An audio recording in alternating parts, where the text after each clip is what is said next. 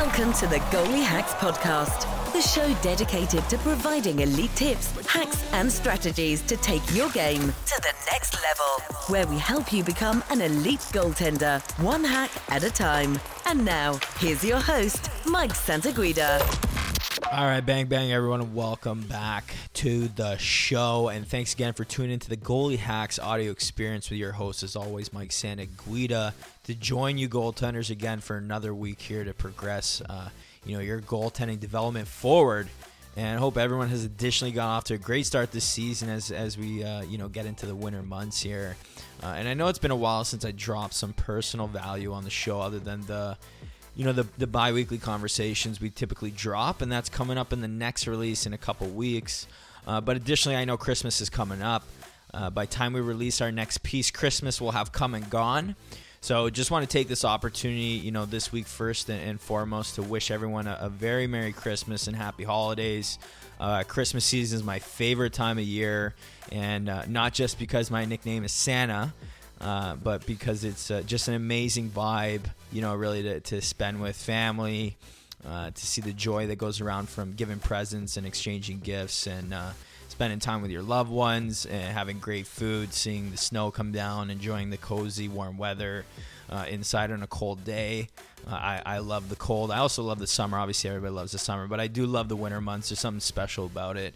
Obviously, that comes with the territory when you play hockey, and I think that's why I love it so much. But also just look back and be grateful for all the opportunities that have come my way in the past 12 months, really every year.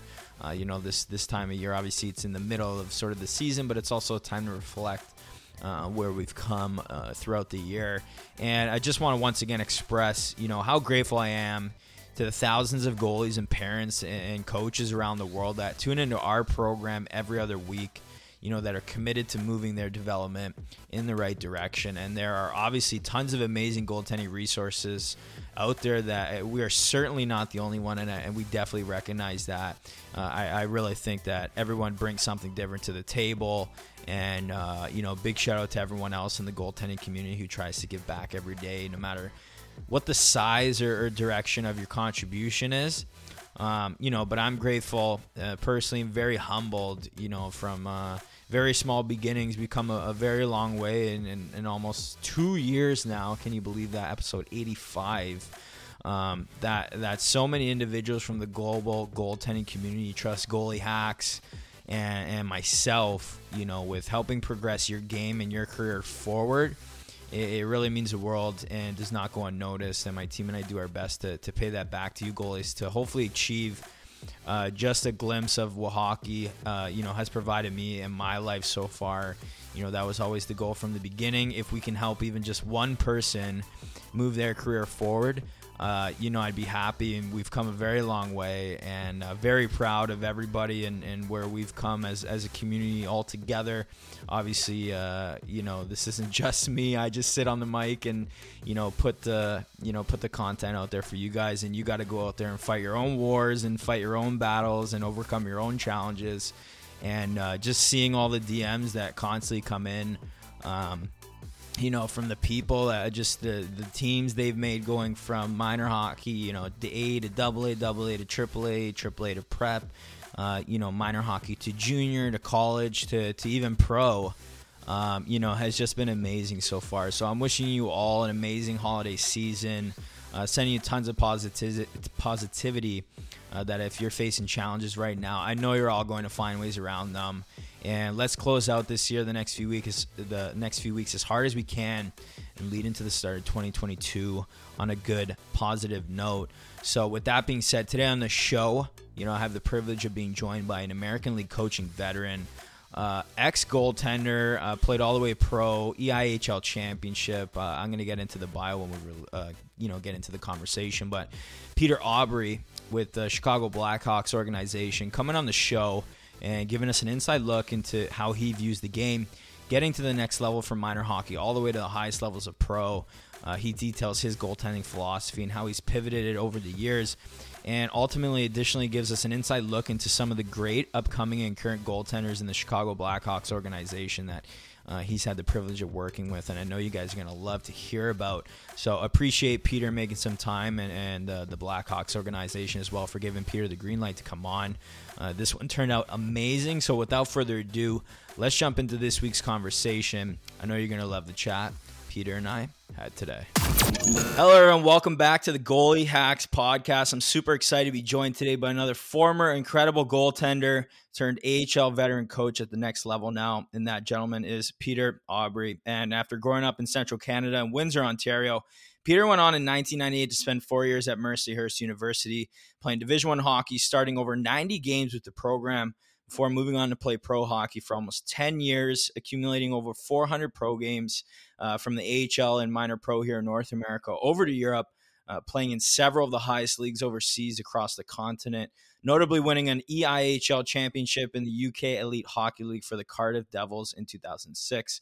And since retiring in 2012, Peter went on to coach 4 years of NCAA D1 hockey, 3 with Mercyhurst and 1 with Lake Superior State, before moving on to being named the AHL goaltending coach for the Chicago Blackhawks organization.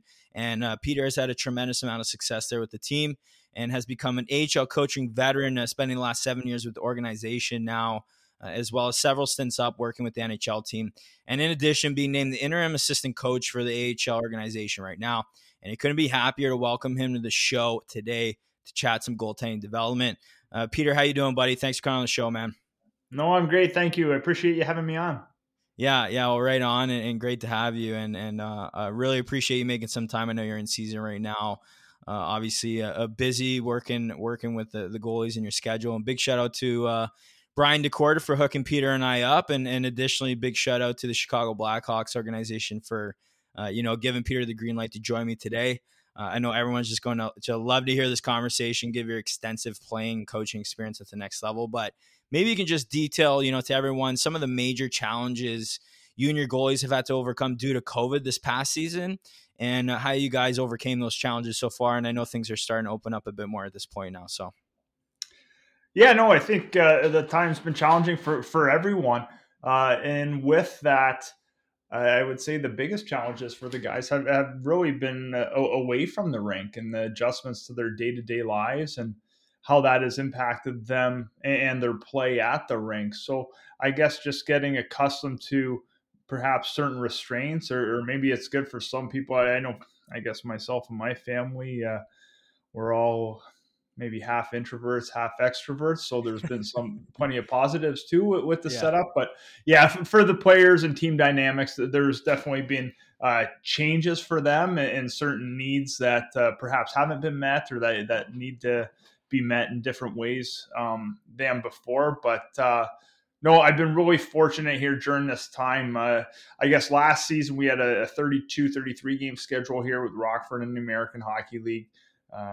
I want to say, we ended up having 5 or 6 goalies play games for us, but really on the season, we carried 3 and sometimes 4 goalies, simply due to the fact that you never knew if there would be something that comes up COVID wise and guys who weren't able to participate. So we need to have, I'll say, quote unquote, extra goalies on hand. So that certainly, just there's only a couple nets in practice. So workload, work prior to practice, after practice. So adjustments were made that way.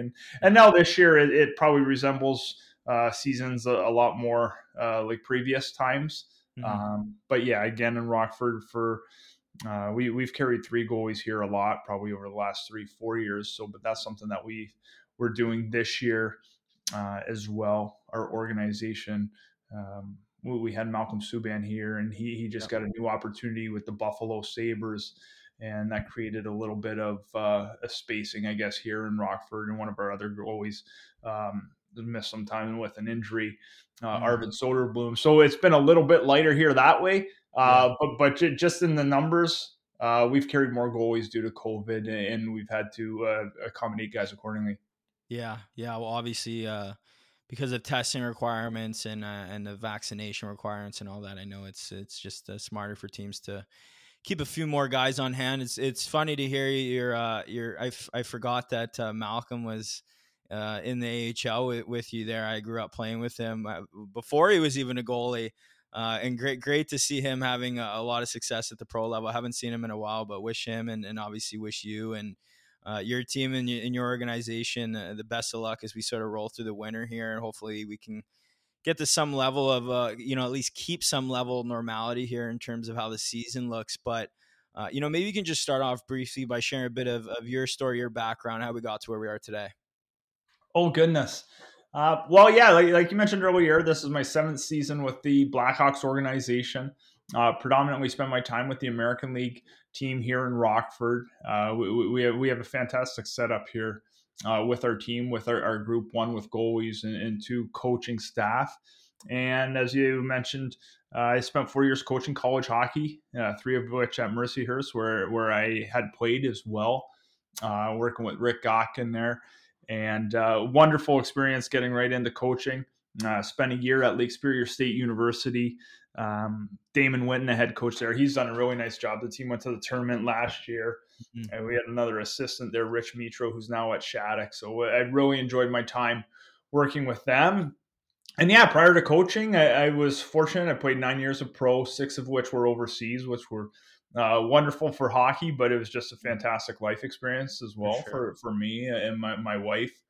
Our daughter Vienna was born over in France my last year playing, so we certainly have fond memories from being overseas. And I played college hockey at Mercyhurst University, and prior to that, played a little bit of junior hockey in Southwestern Ontario. I guess maybe I'm most proud because I didn't really play travel hockey growing up. I just played house league. Yeah. Got cut from the single A team rather regularly. Yeah. Kind of funny now in hindsight, there'd be 4 goalies trying out and I'd be the first of the 4 getting cut. And finally I made the single A team 1 year as a 14-year-old, and then I was cut again the next year as a 15-year-old. So I'm proud of my path that, I got to play hockey once, twice a week, really through my youth and teens. And I guess was able to develop at the right time, or the right people see me on certain days to end up at Mercyhurst and play. And I do think I took advantage of my opportunities there. Absolutely. And going into my junior year, I think I had a pretty good transformation in my game. Mm-hmm. I actually worked with Shane Clifford in Pittsburgh. He's done a great job over the years. Yeah. So back going into my junior year, I trained with him, and I'd say that was probably a pretty good, I'll say, breakthrough time for me in my career. And then I started having a little bit more success. Yeah, Shane is a friend of the show. We've had him on before. Him and I actually touch base every once in a while. He's a great guy. Nice. Even better coach. But maybe, instead of diving into some of the junior stuff, coming from, in minor hockey, that kind of background, I know there's a lot of kids that just reach out to me on my Instagram constantly who sort of play A, AA. They're looking to make that transition to, some of the higher levels, even junior from those. So what's some advice you have for them in terms of making that jump and what they should be looking to do to prove to people that they can actually make that jump when it comes? Geez, that's a great question. What I would certainly tell guys is to keep enjoying the game, do what they like doing, get the enjoyment of being around their teammates, working on their craft, having fun playing the game, like enjoying those sensations they get from playing. There's no question it is important. You do need to have a breakthrough at some point, whether that's making a AAA team or a junior team. And you can't just say, just play anywhere and things will work out. There are too many good players now. For sure. I do believe it's a false statement. If you're good enough, they'll find you. There just aren't enough resources available for teams to do that. So you do need to have a breakthrough for sure.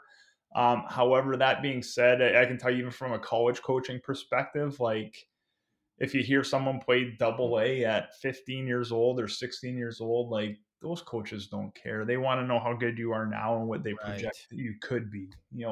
Same on the pro side. Like if you're able to find your way to an AHL camp, NHL camp, and you're able to hold your own, it doesn't matter really where you played 3 years prior. So if you love playing the game, you get a lot of enjoyment out of it, and you're playing house league, you're playing single A, whatever level it may be. Keep enjoying that. Keep enjoying the sensations you're getting from the game, and keep improving. Yeah. And then maybe talking about, making that jump from some of those levels to junior hockey. What was sort of probably the hardest thing for you making that transition initially? For junior hockey, again, I kind of inched my way up. I played 3 years of junior C, for crying out loud. So I guess I had time to adjust, and then I played a couple years of junior B in Sarnia and in Chatham. So Nice. I guess I was just so eager to get up to the junior B level, and I was probably thinking a step ahead, like, hey, I wanted to get a college scholarship. So I was so Right. focused on that, and maybe didn't have an awareness of some of my other challenges. Mm-hmm. But what I will say, going to school, going to Mercyhurst as a freshman, it was very much a challenge to go in and just be another player on the team. You know, coming from junior, you used to being, okay, now you're one of the better guys on your team. You got a college scholarship. You're used to being recruited, and a lot of people telling you how good you are. And then you show up at campus and you're just one of, another A lot 28 of guys on all-star the players, roster. basically, right? Yeah. Yeah. And, like you're on the team now. You have 3 goalies, maybe 4 in Yeah. college. Yeah. Games are limited. So that was the challenge, just kind of going from maybe a little bit of a bigger fish, in the small pond Yeah. situation to realizing that, wow, there's a lot of other good players at the college Mm-hmm. level and they've come from all over. I didn't even think about that. So that Yeah. was certainly an adjustment, whether it was on the ice for just getting reps in the net, or really even just the ego and feeling comfortable being part on the team and having to reprove yourself. Yeah. Yeah. And then we'll obviously go on to have a great college career. You played 4 years and over 90 games with the squad. And you kind of mentioned that, that was sort of a big a transition adjustment you made. So how exactly did you change mentally the way you prepared, or how you acted on the ice, or your approach to overcoming those challenges? What was sort of your mindset throughout all that when you realized that, hey, you might have to up your game a little bit and you have to earn your ice a little bit more? Well, I think at that time, so I had played 2 years of college already. I didn't play much my freshman year. I Mm-hmm. split with Ashley Stevens, another Toronto area guy. I Mm-hmm. split with Ashley my sophomore year.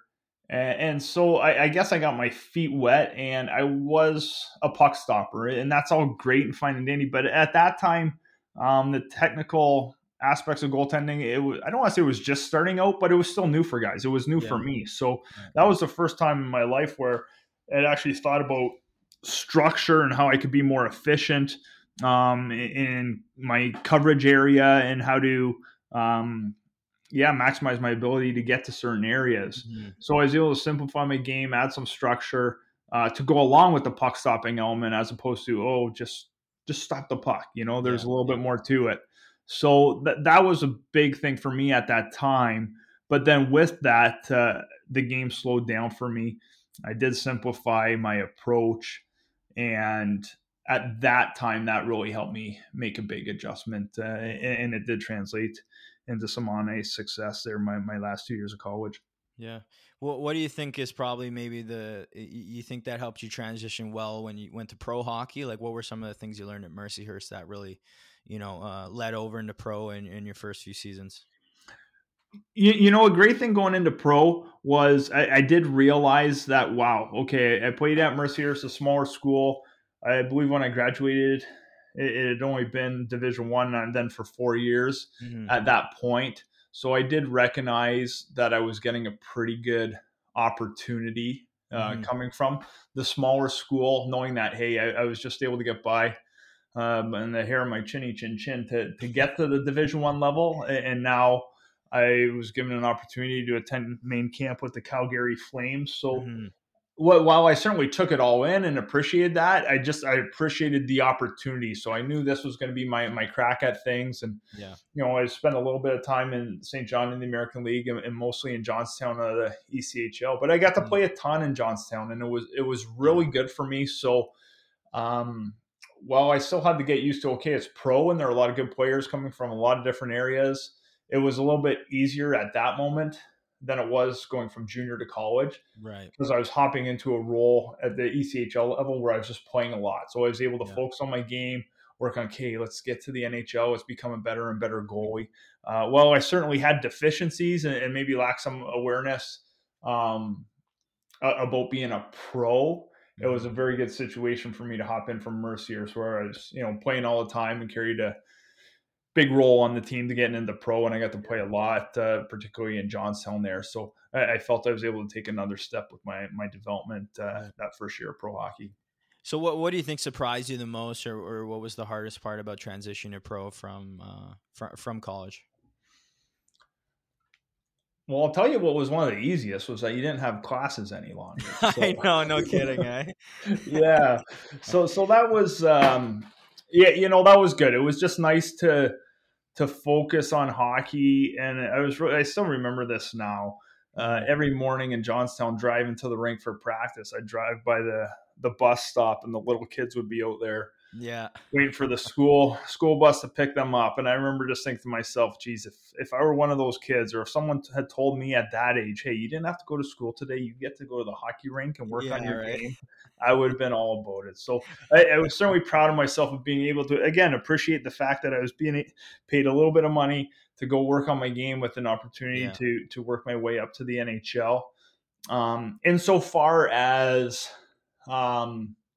getting used to pro game, I would say just going into a pro locker room with guys who've been pros for 5, 6, 7 years, and maybe getting used to the way that they had done things before, or maybe being accustomed to that guys are pros, they all take care of themselves, and it's important for me just to take care of myself and maybe not get caught up too much in what other guys are doing or their approach.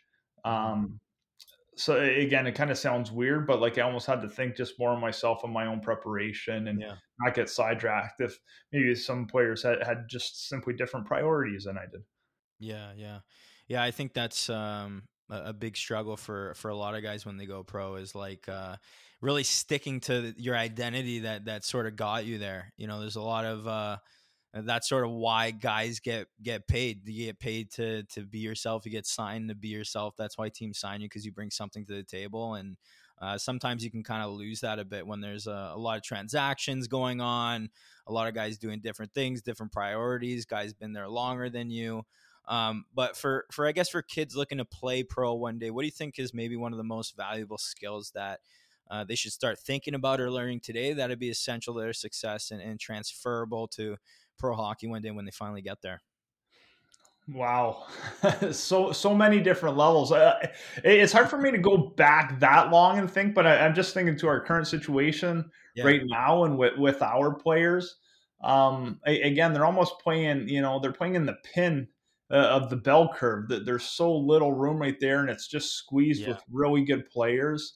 So there's so much that's out of their control. Anyway, I'm circling back to right now a conversation with Colin Delia. A big thing that we're trying to prioritize is recovery. So he can come to the rink and be fresh and focused for those 2 hours, 3 hours, 4 hours, whatever it may be, and then be able to decompress, to have nice oscillation between, okay, I'm away from the rink, and it's just slowly being able to recharge my energy stores. So now when I'm at the rink, I can ramp things up and go. Because I do think certainly at this level, it's very easy to have distractions, whether it's injuries, whether it's trades, whether it's depth charts. So to be able to channel our energy as best as possible to get the most out of every day in the short term. So then again, we have that broad base, and then now the peak becomes higher. Yeah, and then in 2005, you decided to transition to the UK Elite League overseas, and you had a lot of success that year. You guys went on to win the championship. We'll dive into that a little bit. What was maybe something you think that contributed so much to your success that season with Cardiff? Well, I was really excited to go overseas and play. It had been something in the back of my mind that I'd wanted to do. So to have the opportunity was fantastic. I got to play with one of my college teammates, Louis Goulet. He was probably our best player at Mercyhurst, and then to play a year pro with him was great. And we had a pretty good team, and that championship there that we won was an in-season Challenge Cup, and tournament, and it was just different. Like the final, I know they do different stuff there, right? Like they have they have all these tournaments. They have like cross tournaments. You'll play like other countries and stuff as well, right? Sometimes. Yeah, so this one we in the finals, it was that they had 2 legs. It was an aggregate score. So here you're playing essentially 160 minutes total score, and we lost the first game like 5-1. so now we're down. There's 60 minutes left. So now the second game moves to our rink, And yeah, we got some goals early, whatever. We tied the game. Anyway, it goes to a shootout here now after Yeah. 120 minutes, and we went in the shootout. And at the time, it wasn't the new rink they have in Cardiff, Wales. It was an older one downtown, Yeah. Wales National Ice Rink, I believe it was called. And it was just pumping. Like the people were going nuts, singing before the game, after the game. And so it was an incredible experience. Yeah. We had a player, Reggie Stringer. I believe he's from Saskatchewan. He scored the winning goal in the shootout. So yeah, it was awesome. A great evening, great time in my career, and with really good teammates and some wonderful people, wonderful fans there in Cardiff. And I've been fortunate to still be friends with some people there. Yeah. Yeah, maybe diving into a bit. Obviously, there's a lot of kids out there that they want to stand out. They want to win a lot of accolades. They want to win championships. Like I said, personal accolades, stuff like that. What's some advice you have for younger goaltenders, help them better reach those goals and one day break through and become champions as well and whatever they're looking to chase? I think building habits. I think, yes, it's on ice parts, but it is away from the rink. I mentioned, my chat today with Colin Delia where we were talking about recovery. Mm-hmm. And I don't want to be so, get to sleep on time, wake up on time. Yeah. But yeah, like that's a big part of it. Like, what are we eating? And again, we're not robots, but we can make smart decisions. It's not Mm-hmm. just, hey, I love playing hockey when I'm at the rink, Mm-hmm. and the rink is really fun. But then when I'm away from the rink, I make decisions that could adversely affect my performance. Right. Or I'm such a good player at this level anyway. It doesn't matter if I sleep well. It doesn't matter what I eat. Mm-hmm. That sort of stuff. That's tough. That's tough. I don't know guys at this level who can get away with that. And I'm sure there are some, but it'd For be sure. few and far between. So 100%. um, it's that overall person living the right way, where I think now that our life is set in order, now we can go excel at the rink. Mm-hmm. I've been fortunate with some great goalies that we've had here in Rockford, and like recently. So I mentioned Colin Delia. So Mm-hmm. he's a great kid. He played at Merrimack, and a couple years back in Rockford, he was nominated. He was our team's man of the year, and that was for work he'd done in the community. So living in a good fashion. Another goalie that we had here around the similar time, he's up with the Blackhawks right now, Kevin Lankinen. Kevin Lankinen a couple years ago won an award for the Finnish Role Model of the Year, and he'd helped them win the World Championships. But he got the award for setting up a book club to encourage reading for children. Another goalie that we had around the same time, Matt Tompkins, he's having a fantastic season in Frölunda, the Swedish Elite League, probably one of the top goalies, if not the top goalie in Europe right now. Matt had a fine college career at Ohio State, and really just every year got better and better. But he was a guy, he'd come in to Blackhawks main camp. He'd be one of the top guys, if not the top guy, for the off-ice conditioning. He's a guy that everyone on the team loved and was friends with. I remember distinctly a guy on our team coming up to me and asking, Pete, have you ever met a better person than Matt Tompkins? So he's playing in Sweden, having success. My 10-year-old daughter, when she found out that he was going to be leaving and playing overseas, she shed a tear or two because he was gone. So I've been fortunate to work with guys at this level who are wonderful human beings. Yeah. And another one that I worked at this little Jeff Glass, he's the developmental goalie coach with Anaheim right now. Yeah. Again, like just high-end human being. He played for us in Rockford. We don't have letters on goalies or whatnot, but like he was essentially a captain on our team. Yeah. And he's someone who I still think of daily whenever I get a little bit down or whatever. Like his attitude was just infectious of what he brought to others and to himself at the rink. So something to tell other guys. I wouldn't make it just about hockey if I'm a younger player. I would look at how I'm living my life and look at attributes that make you successful in all areas of your life. And I can't help but think that those carry out over into the ice rink for your performances. Yeah. Yeah. And then before we kind of jump more deeper into your coaching experience, Sort of looking back at your long college and pro career at the next level, obviously it's not always ups. There's plenty of downs, but what's the biggest adversity you ever faced during your time playing, and how exactly did you overcome it? You know what? That I kid you not. That was as a child. It wasn't easy getting cut Yeah. from the travel hockey teams. Mm-hmm. It wasn't easy seeing other kids around the neighborhood, who all make the team, and you didn't, and you feel, I guess, left out. But at the same time, you feel like, wait a second, I should be on that team. I'm good enough to be on that team. So there's no question that was the hardest part for me. Sure, yeah, there's times you're playing in the coast and you see players get called up, and you naturally think, oh, geez, I could have gotten called up, or I could do that. And maybe as a pro, I was able to recognize, like, hey, like, well, I felt maybe I should have been given more opportunities. I know there were opportunities that I got, and there were equally good goalies or better goalies who didn't get those opportunities. So, but it was absolutely, as a kid, not making those teams and being able to stick with it. So, that was the hardest part. I can't help but to think the support from my mom and dad and their encouragement kept me going, and something inside told me, like, I do love this game, and I think I can do something with it. And they allowed me to pursue that and go do that. As much pain and hurt that it maybe had given me at the time, I think they knew how much I also enjoyed it as well. Yeah. Well, going through some of that adversity, it's almost even being a coach now, you probably like guys that have faced a little bit of that in their career rather than everything go exactly smoothly along the way, knowing that at some point in their transition to pro hockey, whether the NHL, AHL, ECHL, they're gonna hit some adversity along the way, and you want to know that they can kind of handle that, right? Oh, 100%. Yeah. It's so rare that a player would get to the highest levels and have success without having to deal with some sort of struggles or roadblocks. And some guys have more roadblocks than others, but more hurt. Not everyone's afforded the same opportunities.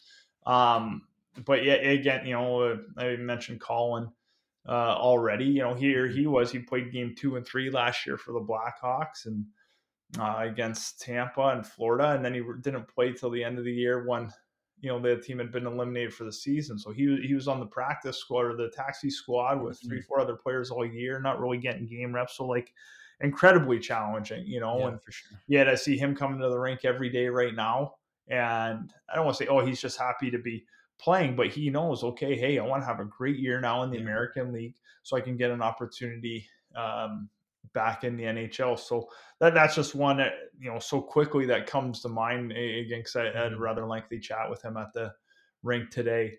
But yeah, all these guys, Malcolm Subban, same thing. Like, he had spent the previous 4 years in the NHL, and then he gets sent down to the American League this year. And, he was a little down his first game with us to start the year. He gave up 6 in Grand Rapids, and the conversation, like, he was just mentally, emotionally exhausted after going through training camp and then being waived and having to restart. But then again, you see him with a great attitude, and, like, it's infectious. People spend a day around Malcolm and they're like, this guy's awesome. So, but like I said, he spent the previous 4 years in the NHL, still relatively young guy I think he's going to be 28 here in the next little bit. So these guys deal with some real challenges, and now, hey, Malcolm worked his tail off here in Rockford, and now he got traded to Buffalo, and now he's going to get another opportunity in the National Hockey League. So you see these guys who they have that NHL dream still, or that's their goal, and hey, they get sent to us in Rockford in the American League, but they're committed to their craft day in and day out. And again, I'm glad Malcolm is getting a new opportunity. Yeah, absolutely. Now I want to dive into your coaching career a little bit more at the next level. Former Division I coach for several years, and now your longstanding tenure, at the highest levels of hockey in North America. But maybe you can just briefly dive into your specific 3 or 4 pillars you surround your goaltending and playing philosophy around, and why you think they're so important. Well, I guess going into it, I certainly have, I'll say, an ideal goalie in my mind, or there's certainly situations or attributes that I really prefer. So there's no question about that. However, as a coach, I've realized just because I may have a certain preference, that doesn't mean the goalie himself has that Of preference. course. And so to have options available, understanding where they're coming from, and recognize that it's the sum of the parts, and what guys can do, what they can't do. So it is about them. I don't like getting caught up in the, oh, well, if it works for you part. I think that's a little too vague. Right. I do think you need to be able to communicate with goalies and express, hey, this might be helpful in your game. Mm-hmm. If we were to try to add it, I do think you have to make a commitment to adding things. I don't think you can try it out one day in practice and decide, oh, that's good, we'll keep it or we'll throw it out. Right. Like you need a larger sample size. So I guess a staple that I have as a coach is the communication. It's a partnership. We're working together. The goalies do something, and I'm there to help them make it better. In the conversation, again, I've been with guys who are wonderful in dialogue and talking about other goalies, whether they're on other teams or in the NHL, and just um, other players' processes, and hopefully those things can resonate in the goalie's mind themselves, and they come to the rink with those ideas. And I guess there's more buy-in. Mm-hmm. I was fortunate this year. With Jimmy Waite, unfortunately, was in COVID protocol for a little bit, so I got to go up top, and it was great to spend some time with Kevin Lankinen again, and then do a little bit of work with Marc-Andre Fleury. And the one day was fantastic. We were just watching video, and it was myself and Marc-Andre, and Lanks had come over, and then we just started talking about like different tactics or a different situation, and a skill, where Lanks, I guess we call it a twisted overlap a little bit. And then we were talking about Fleury, and it was just nice how the conversation went. And Lanks talked about when he had started working on that when he was in Rockford. And, and then here's Marc-Andre Fleury, a guy who's going to be in the Hall of Fame. He's like, well, let's work on that tomorrow. Right. So you still see guys who are looking to improve their craft and adapt, but that's how a lot of how I like things to come about is through the conversation and this partnership, or the guys come up with the idea themselves, and we can ask good questions to each other of the trade-offs, because that's what it is. It's not, okay, this is best thing all the time. Like life, fan goaltending, it's a series of trade-offs, and where do we want to put our risk evaluation, I guess. The communications, I'm huge on that. I certainly like to think, every is a strong word, but I would approach with almost all goalies an eyes and edges approach. I think that's something that we can all have in common, whether it's our eyes of simply tracking the puck, and then also through the eyes of reading the play. And then the edges. Okay, yeah, we need to be able to get there. Now we're making the right decision on where we need to get. And again, that goes through our eyes and our processing. So those are big time staples right there. Whereas maybe when I first started coaching, I was very much about technique and make sure we had, nice butterfly, elbow pads down and whatnot. And while I'm still a big advocate of that, I recognize that's not first in the process. Yeah. I guess I'll break it down a little bit what's happening in front of us for our processes of what's the most likely threat, what's the most dangerous threat, and then while also understanding behind us, like what is our net coverage here? How big is that net behind us? Is it 6 feet by 4 feet right now, or is it maybe a little bit smaller? And just understanding our net space, the coverage that we have. Yeah. The kind of the first part that you touch on, involving communication really sounds like really this conversation around, one kind of giving and taking with goalies and the identity that they've brought to the table. Obviously, you have guys come in and work with you. Sometimes you work with the same guys for years. Some guys you got brand new draft picks, right? Developmental goalies. How do you sort of identify what works for each individual, and how do you help them work on and sort of improve their identity that they've already built up to that point? That's what's great. We have a goalie right now in Rockford, Arvid Soderblom, and he's awesome. He is fantastic, and he's such a great blend of really understanding his game and himself for what he needs that day. Yet at the same time, he's very eager to have a conversation. What are my thoughts? What am I seeing? Right. And open to some adjustments. So again, so he's come over from Europe. So a couple of things we've talked about. One of which was just simply traffic and how to handle certain situations. And this guy, he can adapt so quickly. You talk about something once or twice, and he's able to implement it in practice, and boom, then you see it in the game. So he's like I say, he's just a great blend. I love it. Where he has the right amount of confidence, where he's not going to stray too far from his foundation, but he's very much open to build on the foundation that he does have. And then another guy like Kevin Lankin, and he was so driven. And again, every day he's come to the rink to get better. And he'll come and he'll ask, he's okay, what's the plan for today?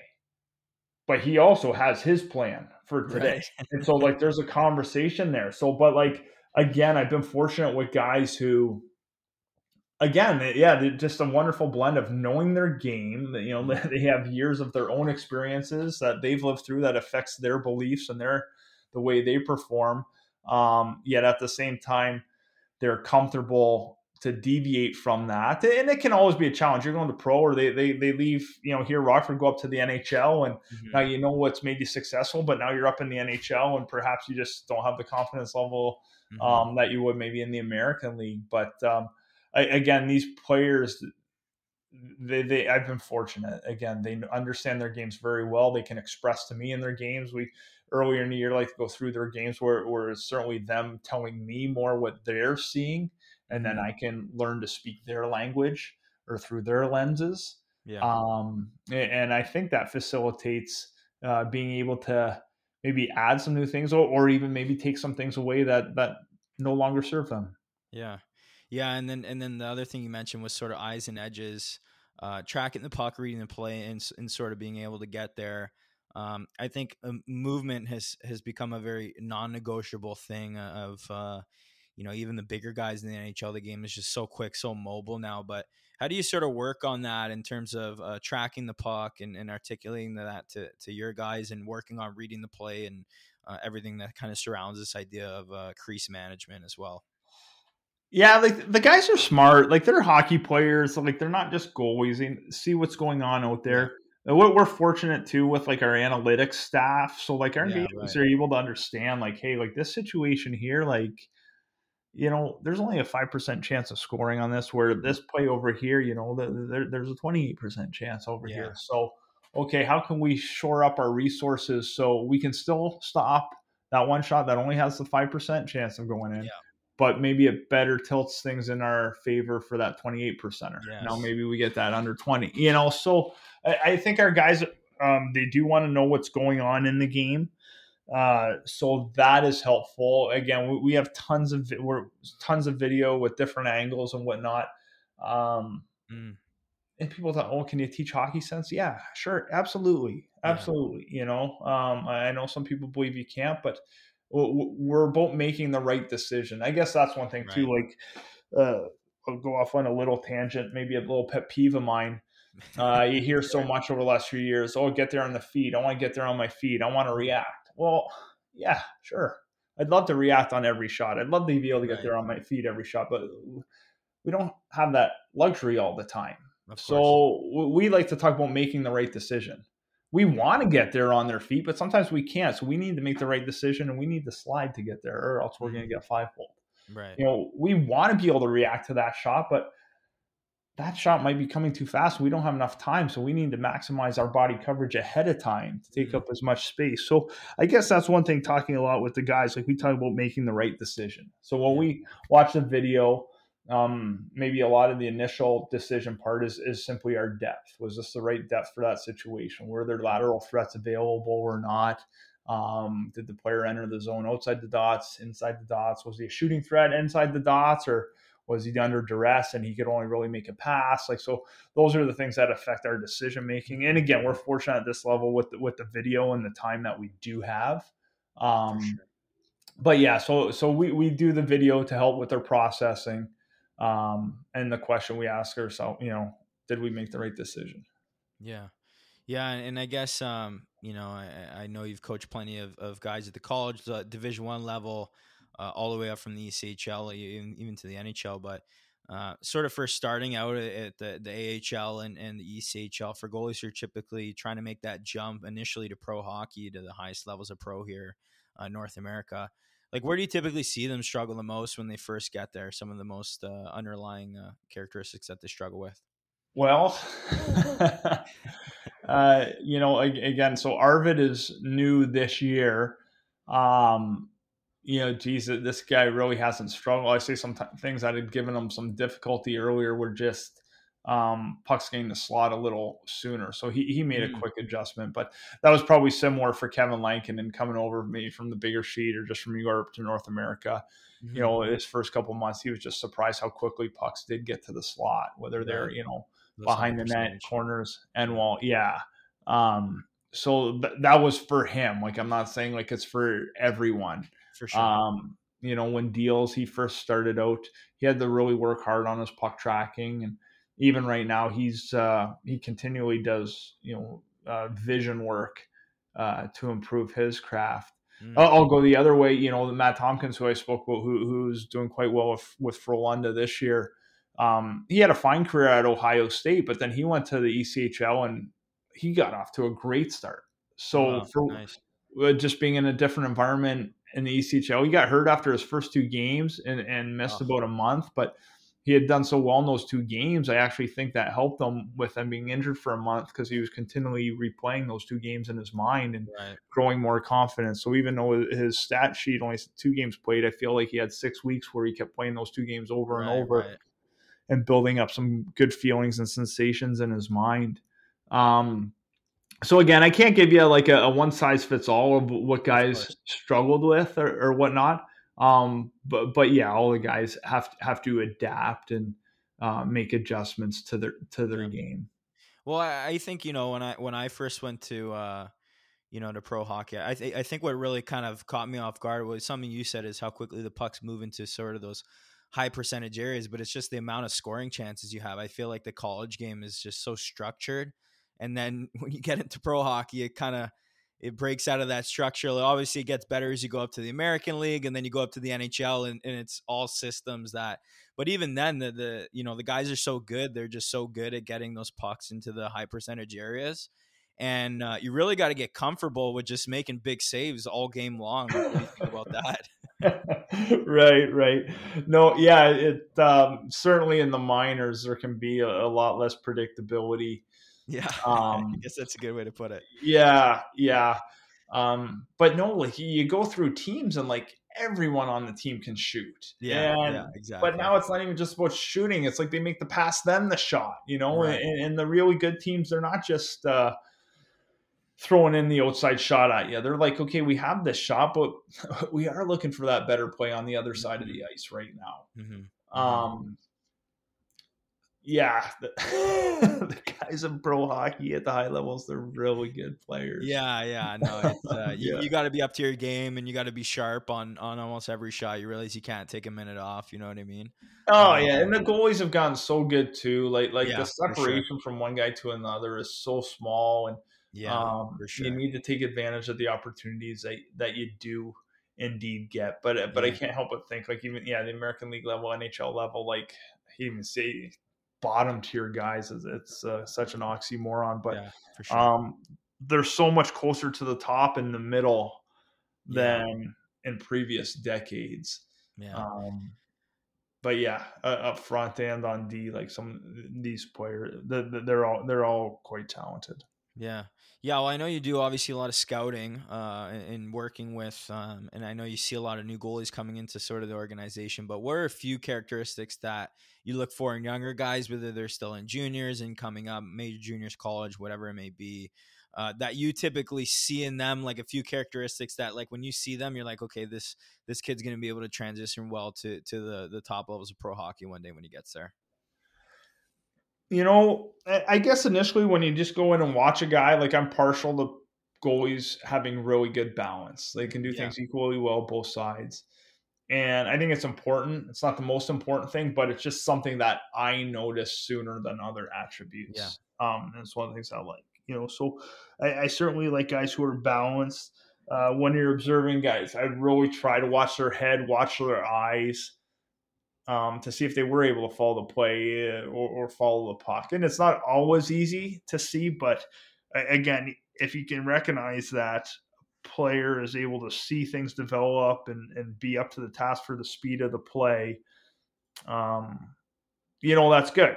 Sometimes you'll hear, oh, this guy's always ahead of the play, and it does make you ask, well, what's his environment? Is the really good structure in front of him that allows him to read it easier? Or maybe another guy, the guy's giving up terrible rebounds. Well, yeah, it was a slot line pass one timer. Like, he was just able to get over and make the save. Like, the way he needs to defend that rebound is being able to move after the fact. Like, he was not able to control that, for really no fault of his own. So I try to watch the tracking or their reads, and that one takes time. That one's tough to do.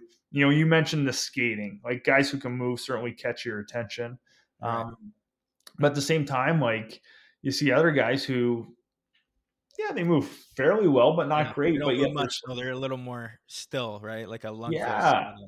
Yeah. Like, I was fortunate a couple of years ago when Robin Leonard signed here in the summer, get on the ice with him a little bit, and just so smart, so I don't think he nor anyone else would be just like, oh, here's a super mobile guy and go watch him. But you see him at the NHL level. Wow. How's he able to make some saves, and just so smart in his reads and I don't even want to say micro adjustments, but I guess they are just early in plays, putting himself in a good spot to take up space.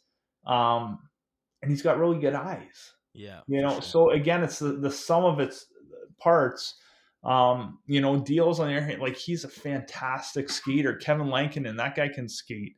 We have Cale Morris, who played at Notre Dame, like, fantastic skater himself too. So, that combination of being able to see the play and then being able to get to that best spot. And now we haven't even talked about body distribution to make the save or being able to react, like, we haven't even gotten to that phase yet. But the two of reading the play and seeing it and then being able to get to those spots, those are massive for guys' success rate. Yeah. And moving to the NHL a bit, I know you've had a number of stints up, and you've had the opportunity to work with lots of guys that have had a long, successful careers in the NHL. But you talk about how minute this sort of difference is now with everybody on the bell curve in the AHL and the NHL. What are those couple things that really differentiate the guys that get an opportunity to play in the National Hockey League and at the same time have an opportunity to stick around and have long careers in the league? Again, man, they're different. Like Malcolm Subban, like, everyone loves him. He is such a great guy. Like, people root for him. They want him to do well. He's not getting the start tonight, but we want him on the bench, so people want him around, So, like, and again, we haven't even talked about his explosiveness yet. We haven't talked about his ability to react to play, so just there, like, that's a great attribute for Malcolm. Kevin Lankinen, like, he's a pro, man. Like, he's coming every day to work on his game, and he has a plan. And because he's so focused and his work rate is so high, like, he's really consistent day in, day out. Like, whatever, if you're able to stop by a Hawks practice or game, like, whatever you see in him, like, that's how he is every day,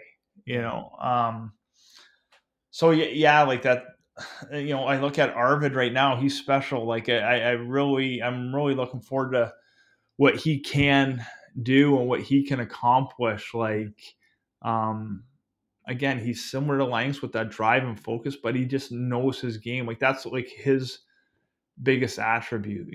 Jeff Glass, maybe one of the highlights, if not the highlight of my coaching career, was maybe when he made his NHL debut against the Edmonton Oilers. Connor McDavid, like, third shot in the NHL, Connor McDavid come down the off wing, cut into the middle, like, but Glasser, so he was 32 and made his debut. And like his work rate and practice was through the roof. Yeah. But again, like he's a great guy. Everyone wants him on their team, and now someone else signs him. He gets a new chance, whether he goes plays in Russia, but there's always someone there ready to sign him. We spent time with the Marlies. They already had their goalies, but Jeff Glass is with the Marlies. So like good person, people want him around. So like just able to hang around, be around, and now there's an opportunity. And again, like 32 years old, made his NHL debut. Like, and I really do think he was still getting better. Like the month before he got called up, like I swear he must have been playing like as good as hockey I had ever seen from him at that age. But like his work rate on a day-to-day. So the collection of these guys, like whether they're good teammates and people want them around and they're able to excel in those environments or people want them to excel, or their daily work rate or their own drive, like they all have different attributes, but that are allowing them to get opportunities at the top level. Yeah. So I guess, having coached and played for so long now, what do you think is probably one of the biggest misconceptions amongst minor hockey goalies, coaches, and parents about getting to the next level or the highest levels in the world and have a serious career as a goaltender? That's a good question. I think things are changing. I mentioned earlier, like, if you're good enough, you'll make it. Yeah. Oh, I don't know about that, man. Like, there's some good goalies in the American League that aren't getting looks for they don't whatever get the reasons. shot, right? They're in a bad situation. Yeah. I know before, at least me, like when we were younger, it's good to play on a bad team. You get lots of work. That was back in the day where guys would just come down the wing and rip pucks. And you can make saves. Now, like the really good teams, they backdoor you, and there's a lot of like quote unquote no chance goals. So I've changed my tune that way. Like, no, like play on a good team. Play on a good team where you can feel great every day, and for your mental game, your confidence, your enjoyment of being around the rink, I think that's all good. Now you're practicing on a day to day. So if you're on the ice 3 days a week for practice, that's 3 days against really good players instead of less good players. I don't know if that's advice or not, but I think those are some things that are different than certainly when I was growing up playing the game. Those are maybe how my views have changed a little bit. Yeah. And I guess overall, like what's some advice you have for kids aspiring to play in the NHL one day and the highest levels of pro hockey in North America, and, sort of help them get closer to that goal over their careers? Obviously it's a marathon, not a sprint, right? No question. And again, I'm going to sidestep that question a little bit. Sure. But at the same time, it is pertinent. Again, it's about the overall person, the overall human being. Recognize that hockey is not who you are. Being a goalie is not who you are. It's something you do. Work on yourself as a human, whether, again, it's eating well, sleeping well, having your own mental stimulation or other activities, just to have that good oscillation between, hockey and something else. That well-roundedness, again, so that foundation is really big and wide, and that allows the peak to be even higher. Yeah. Well, this is sort of our last question. What are maybe one or two of your best goalie hacks, either on ice drills or off ice drills, or a mental approach or anchor techniques, etc.? It could sort of be anything that you do with your goalies or teach your goalies that typically help them find success much quicker on the ice. Oh, goodness gracious. We want the silver bullets. That's what we want here. Yeah, right. I feel like that's a question for guys I've worked with, and I can only picture them laughing when about something. So I don't know. I guess one thing that I like, and again, the mental side of it, is the visualization. I think there's plenty of research and documentation of the value of mental reps. So I think that's one thing that I certainly encourage with the goalies. If we've worked on something that day, I'm not scared to remind them, okay, go home tonight and get some mental reps of that. Replicate those sensations in your mind. And as I mentioned with Matt Tompkins when he was in Indy years ago with the injury, like, play those games over in your mind. Like, I can't emphasize enough, like, those feelings, the sensations through your body and mind. Again, I'm not I haven't done the research papers on it, so I might not be using the proper lingo, but like, where you're able to fool your mind or body where it thinks it was a real rep, and like there is improvement being made by doing that. So that's an area where I think guys can use alternative ways to improve their craft. Like, we spend so much more time away from the rink. For sure. You can do 10 reps in your mind. You can visualize playing a game and making saves and building that inner confidence. Yeah. Yeah. Well, Peter, do you have any last words of advice for everyone listening that you feel passionate about sharing? No, I do not. I hope goalies were able to get something out of that. Goalies, parents, non-goalies. But thank you very much for having me on the show today. Yeah. Well, obviously a privilege to have you on the chat, and always love hearing from guys who've both played and coached at the next level. And our audience just loves, hearing right from the source. Obviously, things are changing every few years, every decade is a new face of goaltending, right? Not just visually, but physically as well. Different challenges you're constantly having to overcome. And I know today would just, shed a ton of light on what it truly takes to make it to the next level. So can you just let people know where they can get in touch with you online? Yeah, sure. I have a Twitter account. I believe it's at Peter Aubry. And the original. Yeah, right. Yeah. So no, that'd be a fine way to get a hold of me. Okay. I have a Facebook page with the messenger there, and that they can get a hold of me through that as well. But yeah, Twitter's good. Send me a direct message, and if anyone has any questions or would like to reach out, that'd be wonderful.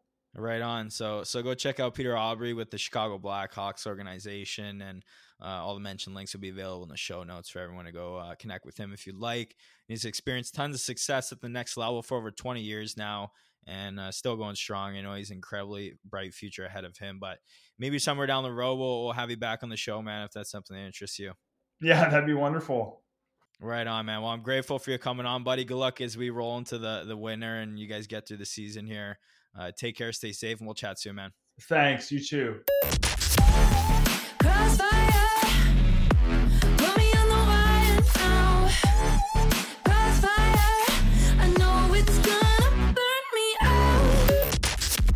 Thanks for tuning into this week's episode, goalies. If you like what you heard today, make sure to hit that subscribe button, as we have tons of amazing guests lined up ready to come on to the show in the next few months. And make sure to tune back into the show in 2 weeks and every other Tuesday from now on at 8 a.m. As next episode, I have Will Cranley, current Ottawa 67's OHL goaltender, drafted 6th round by the St. Louis Blues, coming on the show. And he's a student of friend of the show, Matt Smith, and we try to get him on for some time now. As we always loved getting an inside look from a younger generation really coming up, not necessarily guys who are established at the junior the pro level, or wherever it may be, bringing guys that are, coming up still. Younger generation, they're facing challenges, and talking about the challenges they're currently facing that can help a lot of younger goaltenders relate to sort of the current times. And I know you guys are going to love this one, so make sure to tune back next episode. Without further ado, here are the giveaway details for our monthly giveaway we do for the Goalie Hacks podcast. And just as a note here, if you enter into this giveaway, even if you don't win, we select 4 winners a month, and that includes books, different products, training products, NeuroTracker subscriptions. We give away all sorts of things. We pick 4 people a month. And even if you don't win 1 month, you're always entered into the future giveaway. So to enter the giveaway, if you're an Apple user, simply go to the Apple Podcast app on your phone and leave us a written review and rating. And if you're an Android user, you can also download iTunes onto your computer and leave a review and rating on there as well. And once you leave a review of the podcast, just take a screenshot of it and either email it to goaliehacks@gmail.com or DM me on Instagram with your screenshot and your full name. Get excited, guys. Great things ahead. I hope you guys enjoyed today's show, and I'll see you in 2 weeks.